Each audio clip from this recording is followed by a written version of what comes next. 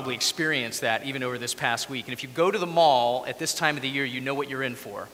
Long lines, especially in the return section, expensive credit card receipts, full parking lots, and every now and then, you're going to experience one of those mall surveys. You know the folks that stand out in front of the big department stores with the clipboards, and they try to flag you down, and they want to ask you a question about who knows what, your shopping experience, the latest product, or whatever. Now, what would you say if I said, listen, let's the two of us go over to Southern Park Mall after our gathering today and conduct one of these surveys, one of these mall surveys. I'll give you a cool clipboard and everything. And the question that we're going to ask is, what is humanity's greatest problem? We might frame it a different way in the spirit of the new year. We could also say it this way: what one New Year's resolution would you make for the entire world?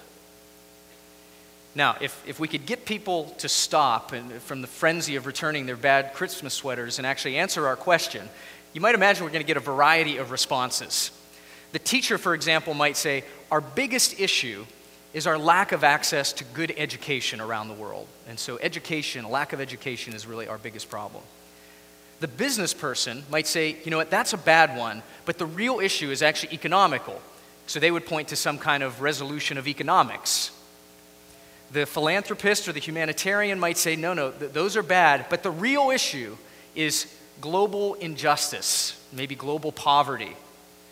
The philosopher might point to a resolution of reason. We need to help people understand how to think and understand the base of what knowledge really is.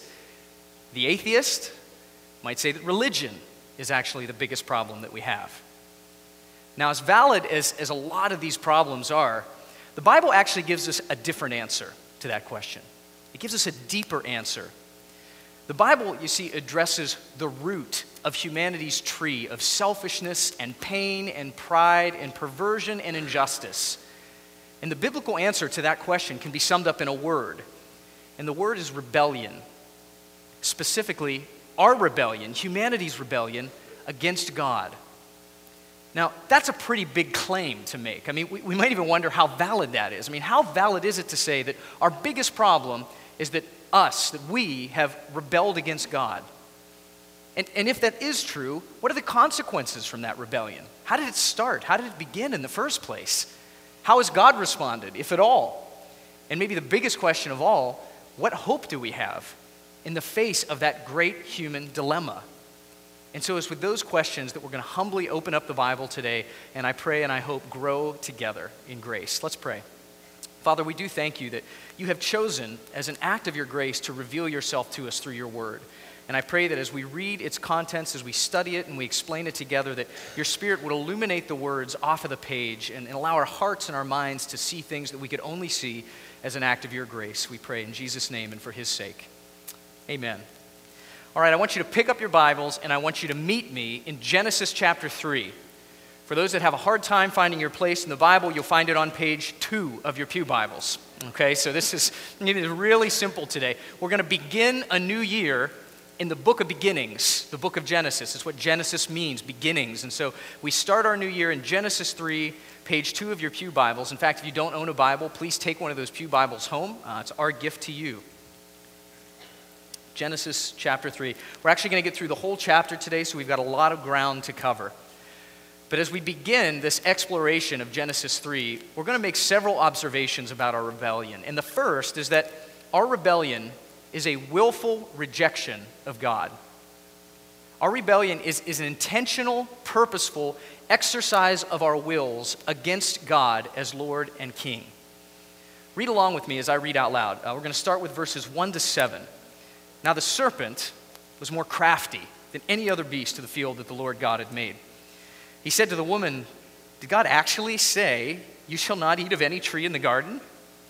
And the woman said to the serpent, 'We may eat of the fruit of the trees in the garden, but God said, you shall not eat of the fruit of the tree that's in the midst of the garden, neither shall you touch it, lest you die.' But the serpent said to the woman, 'You will not surely die. For God knows that when you eat of it, your eyes will be opened, and you'll be like God, knowing good and evil.' So when the woman saw that the tree was good for food, and that it was delight to the eyes, and that the tree was desired to make one wise, and she took its fruit and ate. She also gave some to her husband who was with her, and he ate. And the eyes of both were opened, and they knew that they were naked, and they sewed fig leaves together and made themselves loincloths. So as we read through what is easily the darkest moment of human history, we see that one of the expressions of this willful rejection of God is that we reject God's good word. We reject God's good word. You see this from the introduction of the serpent. He comes and he's a new character in the narrative, a new character in the story, and he's crafty. He's sneaky, he's sly, he weaves this little plan of half-truths. And the first thing he says is, did God actually say? In this mocking tone, he's questioning the integrity of God's word, and he gives Eve this half-truth.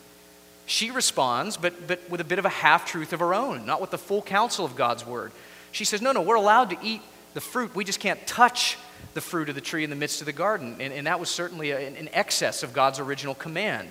So we see straight away that the half-truths are actually paving the road to full disobedience. The serpent then responds back with another hissing challenge. And he implies that God has somehow selfishly withheld something from his children. He somehow kept something from them, some pleasure, some nuance. And he says if they eat this tree, that then they would become like God, that their eyes would be opened. Now this section of the passage is littered with irony. It's just dripping with irony. I mean, to begin with, we have one of God's created beings, the serpent, who is to be ruled over by man and woman coming and deceiving them. So the created order is starting to become out of balance and upset here. The other thing that's incredibly ironic is that the temptation is to be like God. Now, if you've read Genesis 1, you know that man and woman were already like God, weren't they? In fact, if you read Genesis 1:27, you'll see that God created man and woman both in his image. That was one of the original purposes of us being created, to represent God, to be like him, to bear his image. So in a very real sense, Adam and Eve were being tempted to achieve or to attain something that they already had. So what was really at stake here? What was really happening? In that question, we see that we not only reject God's good word, but we also reject God's good rule. To say it another way, we want to be in charge of our lives. We want to call the shots. The issue at stake here was not some nuance or pleasure that God was intentionally withholding from his children. I mean, some of us need to broaden our definition of what sin is. Sin is not as simple as doing bad things. It's much more than that. It's much deeper than that. Sin is actually setting our wills against the will of God. It's like a child saying to a parent, I know better than you. It's like a child saying to their parent, I'll be the judge of what's good and what's bad for my own life. You wait till when I'm in charge. I know how to find real fulfillment and real pleasure and real joy in my life apart from you. That, friends, is the essence of the serpent's lie. That is the essence of sin. It's an idea that's pretty well illustrated in Frank Sinatra's old song, My Way. It's a catchy little song, but the last verse, listen to this, it says, for what is a man, what has he got? If not himself, then he has not the right to say the things he feels, and not the words of one who kneels. The record shows I took the blows and did it my way. I'm not here to bang on Frank Sinatra, but that's really the essence of it, isn't it? My way. And recording artists all over the years, it's my life, it's my this, and it's this sense of we want to be in control. And what's so ironic is that we can't be.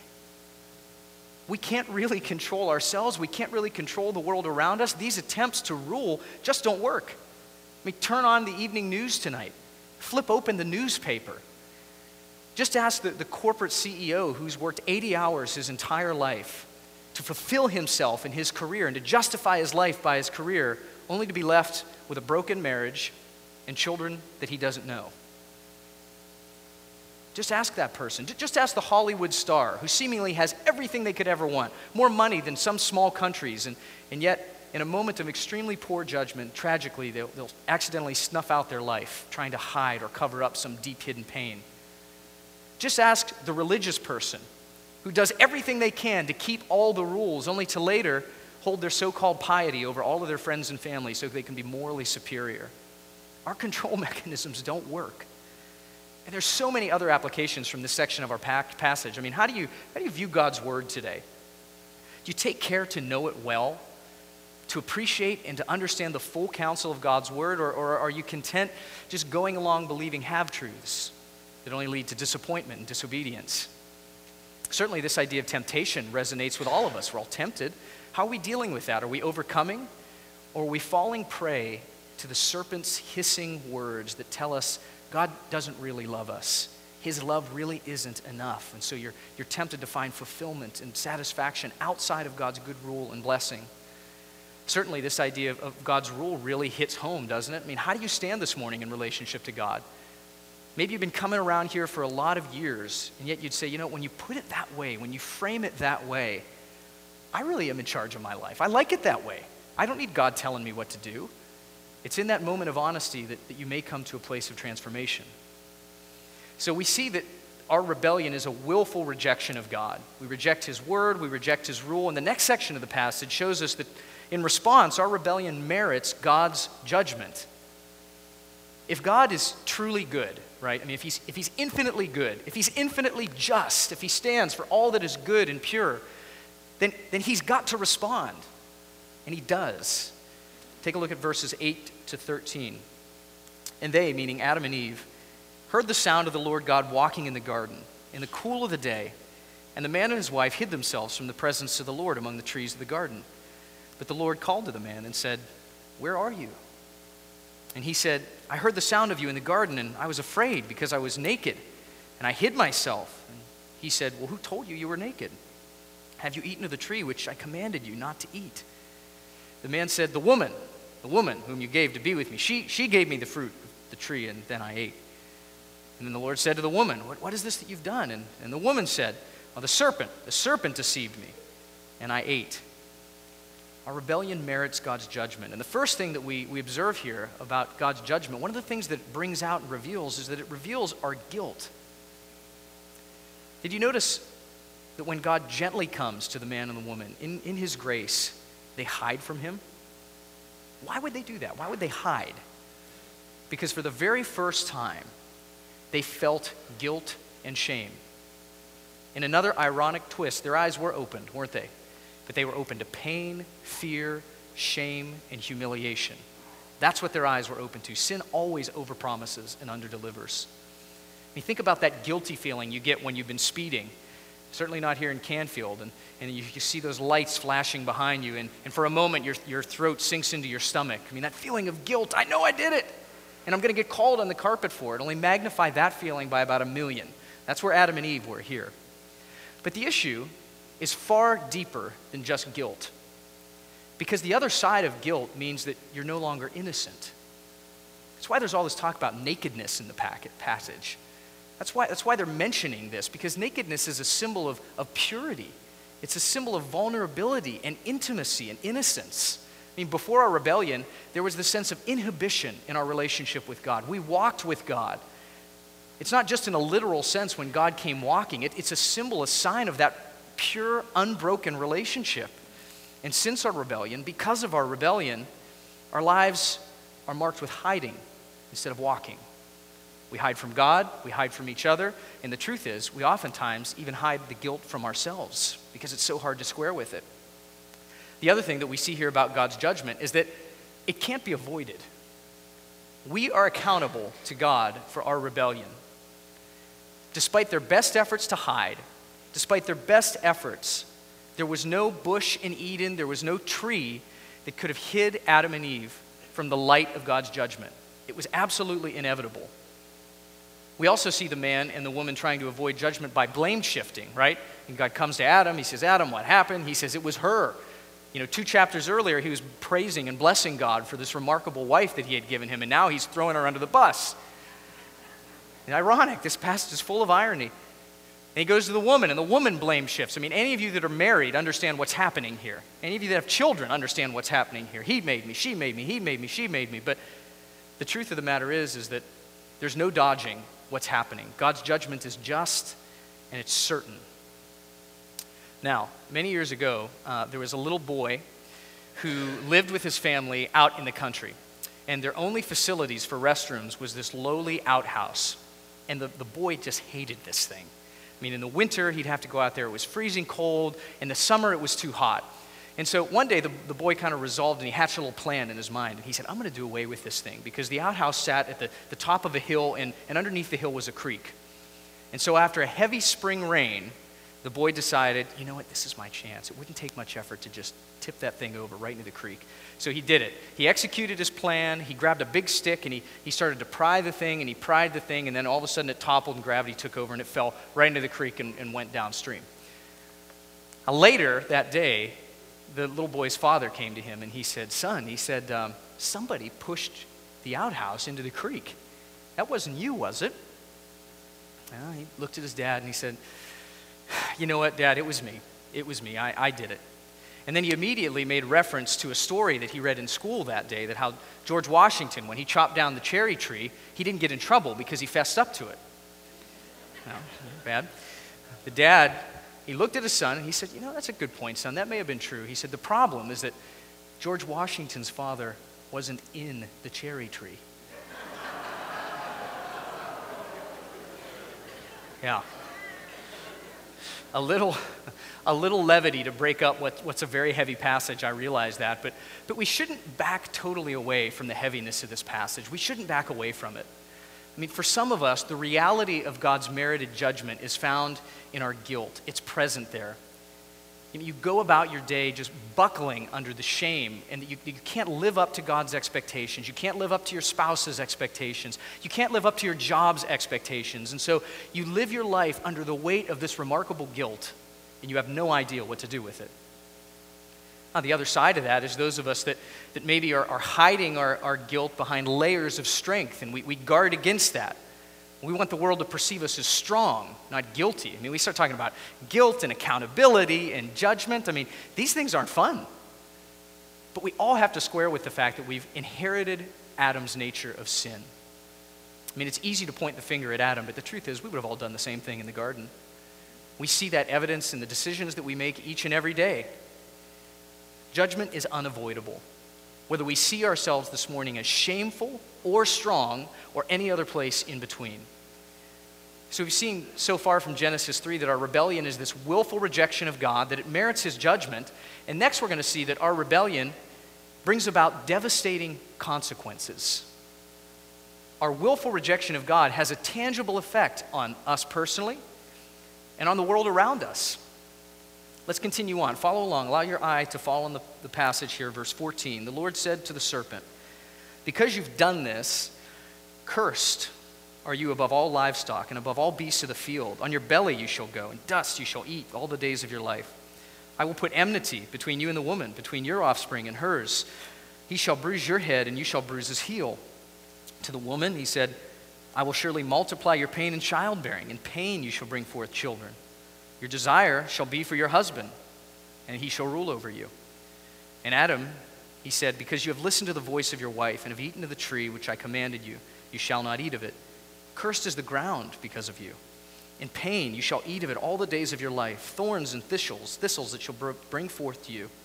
And you shall eat the plants of the field. By the sweat of your face you shall eat bread till you return to the ground. For out of it you were taken, for you are dust, and to dust you shall return. There's so many incredible consequences that come from our rebellion. And kind of as figureheads, as federal heads, God speaks to the serpent and to the woman and to the man. And we're going to name just 4 consequences very quickly this morning. And the first is that the consequences of our rebellion are cosmic. They're big. In his words to the serpent, God talks about a cosmic battle that will rage going forward between the seed of the snake and the seed of the woman. I mean, the book of Genesis, the rest of the Bible bears witness to this cosmic battle. The world around us, as we open our eyes to see it, this cosmic battle between good, those whom God has elected for his good purpose, and between evil. It's one of the reasons that we resonate so well with fantasy authors like Lewis and Tolkien and even Rowling, because we understand and we sense this cosmic battle. The consequences of our rebellion are also relational. When we're not rightly aligned in relationship with God, we can't be rightly aligned in a relationship with each other either. I mean, you see it in God's words to Eve. He told her that her desire would be for her husband, and yet he would be ruling over her. So this relational tension extends to marriage. I mean, God created men to be the servant leaders of their home. And yet, what did we see from Adam in the temptation scene? He was passive. He was selfish. Eve was created, women would be created to be the strong helpers of the home.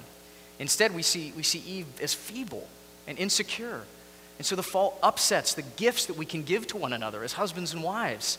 And this relational tension extends to parents and children. It extends to broader families, to communities, to cultures, to nations. All of this stemming from our rebellion against God. A third consequence is geological. The consequences are geological. In other words, our rebellion has an effect on nature, on the world around us. God told Adam, "Cursed is the ground because of you." Our relationship with nature is severely broken because of our rebellion. And so instead of ruling over nature in a harmonious relationship, man takes from nature and sometimes even abuses it. And that's not what God originally intended. He intended us to be gracious caretakers of the earth. So the consequences are geological. And finally, the final consequence we see is that the consequences result in death. Verse 19, "You are dust, and to dust you shall return." I mean, arguably the most devastating consequence of our rebellion. And that's because we're not only talking about a physical death here, and we are talking about a physical death, we're also talking about a spiritual death. From this moment on, every human person is born spiritually dead. Paul tells us in Ephesians 2, dead in our sins, dead in our trespasses, incapable of loving and cherishing and obeying God in the way that He's created us to be. The great 19th century British preacher Charles Spurgeon said it this way. He said, "Few believe thoroughly the doctrine of the fall. They think that Adam fell and broke his little finger instead of his neck." And I realize that's incredibly devastating. That is hard to hear. The consequences of the fall are devastating. Sir Isaac Newton made some of the most significant contributions to science in all the world, specifically to physics. His laws of motion come to mind in particular. And his third law states that for every action, there's an equal or opposite reaction. And one of the common examples to that is when we fire a gun. I mean, the force of the bullet coming out of the barrel of the gun causes the firearm to kick back, doesn't it? There's kickback involved. And while Newton's law applied most specifically to physics, it also applies to what's happening here in Genesis 3. We have kickbacks for our sin. There are kickbacks and consequences for our rebellion, and those consequences are devastating. I wonder how you might be experiencing them today. I mean, maybe it's in the tension of a relationship. Maybe you're feeling that relational consequence. It might be a marriage, it might be a friendship, it might be someone in your extended family where there is just tension and hardship and conflict, pain. Maybe you're experiencing a deeper emotional battle that points to that cosmic issue, that cosmic consequence of the fall. Certainly all of us can identify with the consequence of death, right? As we lose people that we love. Just last week, we had over 50 names that we displayed to honor and to remember those that we lost, just people here connected to our congregation at Old North. And these consequences are by our own hand. We have initiated this pain, this brokenness, and this death. In fact, we might be wondering at this point if there is any hope to be found in this passage in Genesis 3. All we know is that our quick pass-through has shown us that our rebellion is a willful rejection of God, that it merits His judgment, that it brings about devastating consequences. And so I'd encourage you to just settle in to that moment of hopelessness for just a minute. Just settle in. I mean, we have no cards to play here. And it really only leaves us in one place. It leaves us in the place that our rebellion is left to God's resolution. Like guilty people before a judgment bench. We have no representation, we have no case, we have no evidence toward us. We are left only to the mercy of the judge. No amount of New Year's Eve resolutions will fix this. I mean, if this mess is going to get resolved, it's got to be God that does the resolving. And with that, let's check out the final verses of this passage, beginning in verse 20. Read along with me as I read out loud. "The man called his wife's name Eve, because she was the mother of all the living. And the Lord God made for Adam and for his wife garments of skins and clothed them. Then the Lord God said, 'Behold, the man has become like one of us in knowing good and evil. Now lest he reach out his hand and take also the tree of life and eat and live forever.' Therefore, the Lord God sent him out of the garden to work the ground from which he was taken, and he drove out the man at the east end of the Garden of Eden. He placed the cherubim and the flaming sword that turned every way to guard the tree of life. The end of our passage shows us God's next move in redemption history. And we see first that God resolves with gracious provision. Amidst all the pain, all the judgment, again, amidst the rebellion, God resolves to give gracious provision. I mean, he could have called the whole thing at this point. He could have waved the white flag and done away with the human race, but he didn't. He extended kindness to cover the shame of the man and woman, preparing them for life after the fall. The other thing that we see is that ultimately God resolves to end our rebellion. God will not let this rebellion go on forever. And we already saw allusion to this when God mentioned the consequence of death to Adam. But we need to see the garden exile as not some knee-jerk, impulsive decision by a temperamental deity. This was highly strategic, and it was also highly gracious. Because what God is essentially saying here is that I can't let them live like this forever. Not like this. Not in this state of pain and brokenness and joy, lack of joy, lack of fulfillment, apart from an unbridled relationship with me. I'm not going to allow this to go on forever. I'm going to put an end to this. And so God sends Adam and Eve out of the garden. And you notice the end of the passage there references the tree of life. Away from the tree of life, away from true life and unbridled relationship with God. That way is shut, is closed. With that, I want to invite the band up. We're going to land this plane here in just a few minutes. So hold on to that. Think about that. The way is shut. The resolution is in God's hands, but what a predicament, right? What a conundrum. I mean, how in the world is God going to maintain his justice against the rebellion and at the same time restore his beloved creation to a right relationship with him? I mean, this would have to be an act that was infinitely just and infinitely merciful at the same time. And it would also need to be an act that reopened the way to life. I want you to look down at your Bibles in Genesis 3, again at verse 15. God tells the serpent, I will put enmity or strife between you and the woman and between your offspring and hers. He shall bruise your head, and you shall bruise his heel. You see, the struggle between good and evil would ultimately reach a climax at a particular point in history. When a certain seed, a certain offspring, a particular person would undo the work of the fall, would reopen the way back to God into a right relationship with him. In the New Testament, the book of Hebrews sheds incredible light on this passage. He says, since we have confidence to enter the most holy places by the blood of Jesus, by the new and living way that he opened for us, let us draw near with a true heart in full assurance of faith, with our hearts sprinkled clean from an evil conscience. For he who promised is faithful.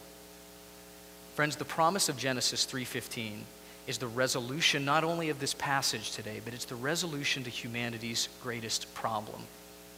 God resolves our rebellion in Jesus Christ. God pulls off the greatest New Year's resolution in history, because in Jesus, he not only provides us another way of life, a new nuanced way of life, he provides us a new way to life, the way to life. Our rebellion, the willful rejection of God that merits his judgment, bringing about devastating consequences, is fully resolved in the finished work of Jesus. Now, you might ask, how? How is that possible? Justify that for me. Well, in the person and work of Jesus, wrath and mercy meet. It is the one act that is infinitely just and infinitely merciful. Grace and justice collide. Because the sacrifice of Jesus pays the penalty for our rebellion, and he provides an acceptable substitute for those that trust in him, for those that say, the only way I can get back in is because of Jesus' work. That's faith. You see, where Adam and Eve rejected God's word and God's rule, Jesus accepted fully God's word and God's rule. So in Jesus, we have a better obedience. Where Adam and Eve fell to temptation, Jesus overcame temptation. And so in Jesus, we have a better response to temptation. Where Adam and Eve hid from God's judgment, Jesus received God's judgment. So he's a better sacrifice. He's a better substitute. And where Adam and Eve brought destructive rebellion through a tree, Jesus brings incredible redemption through a tree. And as that passage in Hebrews says, he provides the new way into God's presence. And because God raised him from the dead and he's alive today, he not only opened the door, he actually became the door. He is the door. John 10, verse 9, Jesus says of himself, I'm the door. If anybody enters by me, then he'll be saved. The issue is how we get back in, and that issue has been resolved fully in Jesus. I wonder if you're here this morning and you've never walked through that door. Maybe you've come to this church for years, but you've just been meandering on the threshold a little bit. You've just been kind of hanging out in the front lawn. My prayer and my encouragement for you today is to get in the house. Get out of the cold. Leave that old life. Turn away from it. Repent of it. Walk away from that life under God's judgment, in pain, in sorrow, apart from a relationship with him. Turn and walk through the new door. Maybe you're here today and you are a Christian, and my prayer for you is that you would treasure this new way fresh today, that you would understand the weight, the significance of what God had to do to reopen this way. It came at great cost to him. No greater cost than it came to the Lord himself. And yet God was willing to do this. And so we're at the same time humbled because our rebellion was so awful, so terrifying that God himself had to die to reopen that way. And yet the gospel also gives us great hope. It exalts us and lifts us to the heavens because Jesus was willing to do that. That should give us cause to worship. It should give us cause to give thanks, to serve one another, to love, and to cherish all that God has done for us by resolving our rebellion in Jesus. In just a minute, we're going to come to the Lord's table together, and we're going to hold some tangible elements in our hands that represent the work of Jesus. My prayer as the ushers come to distribute is that you would take this time to reflect, to think, to savor how God has resolved our rebellion in Jesus, and to remember his finished work for us. Also encourage you to hold those elements until everyone has been served, and then we'll eat and we'll drink together.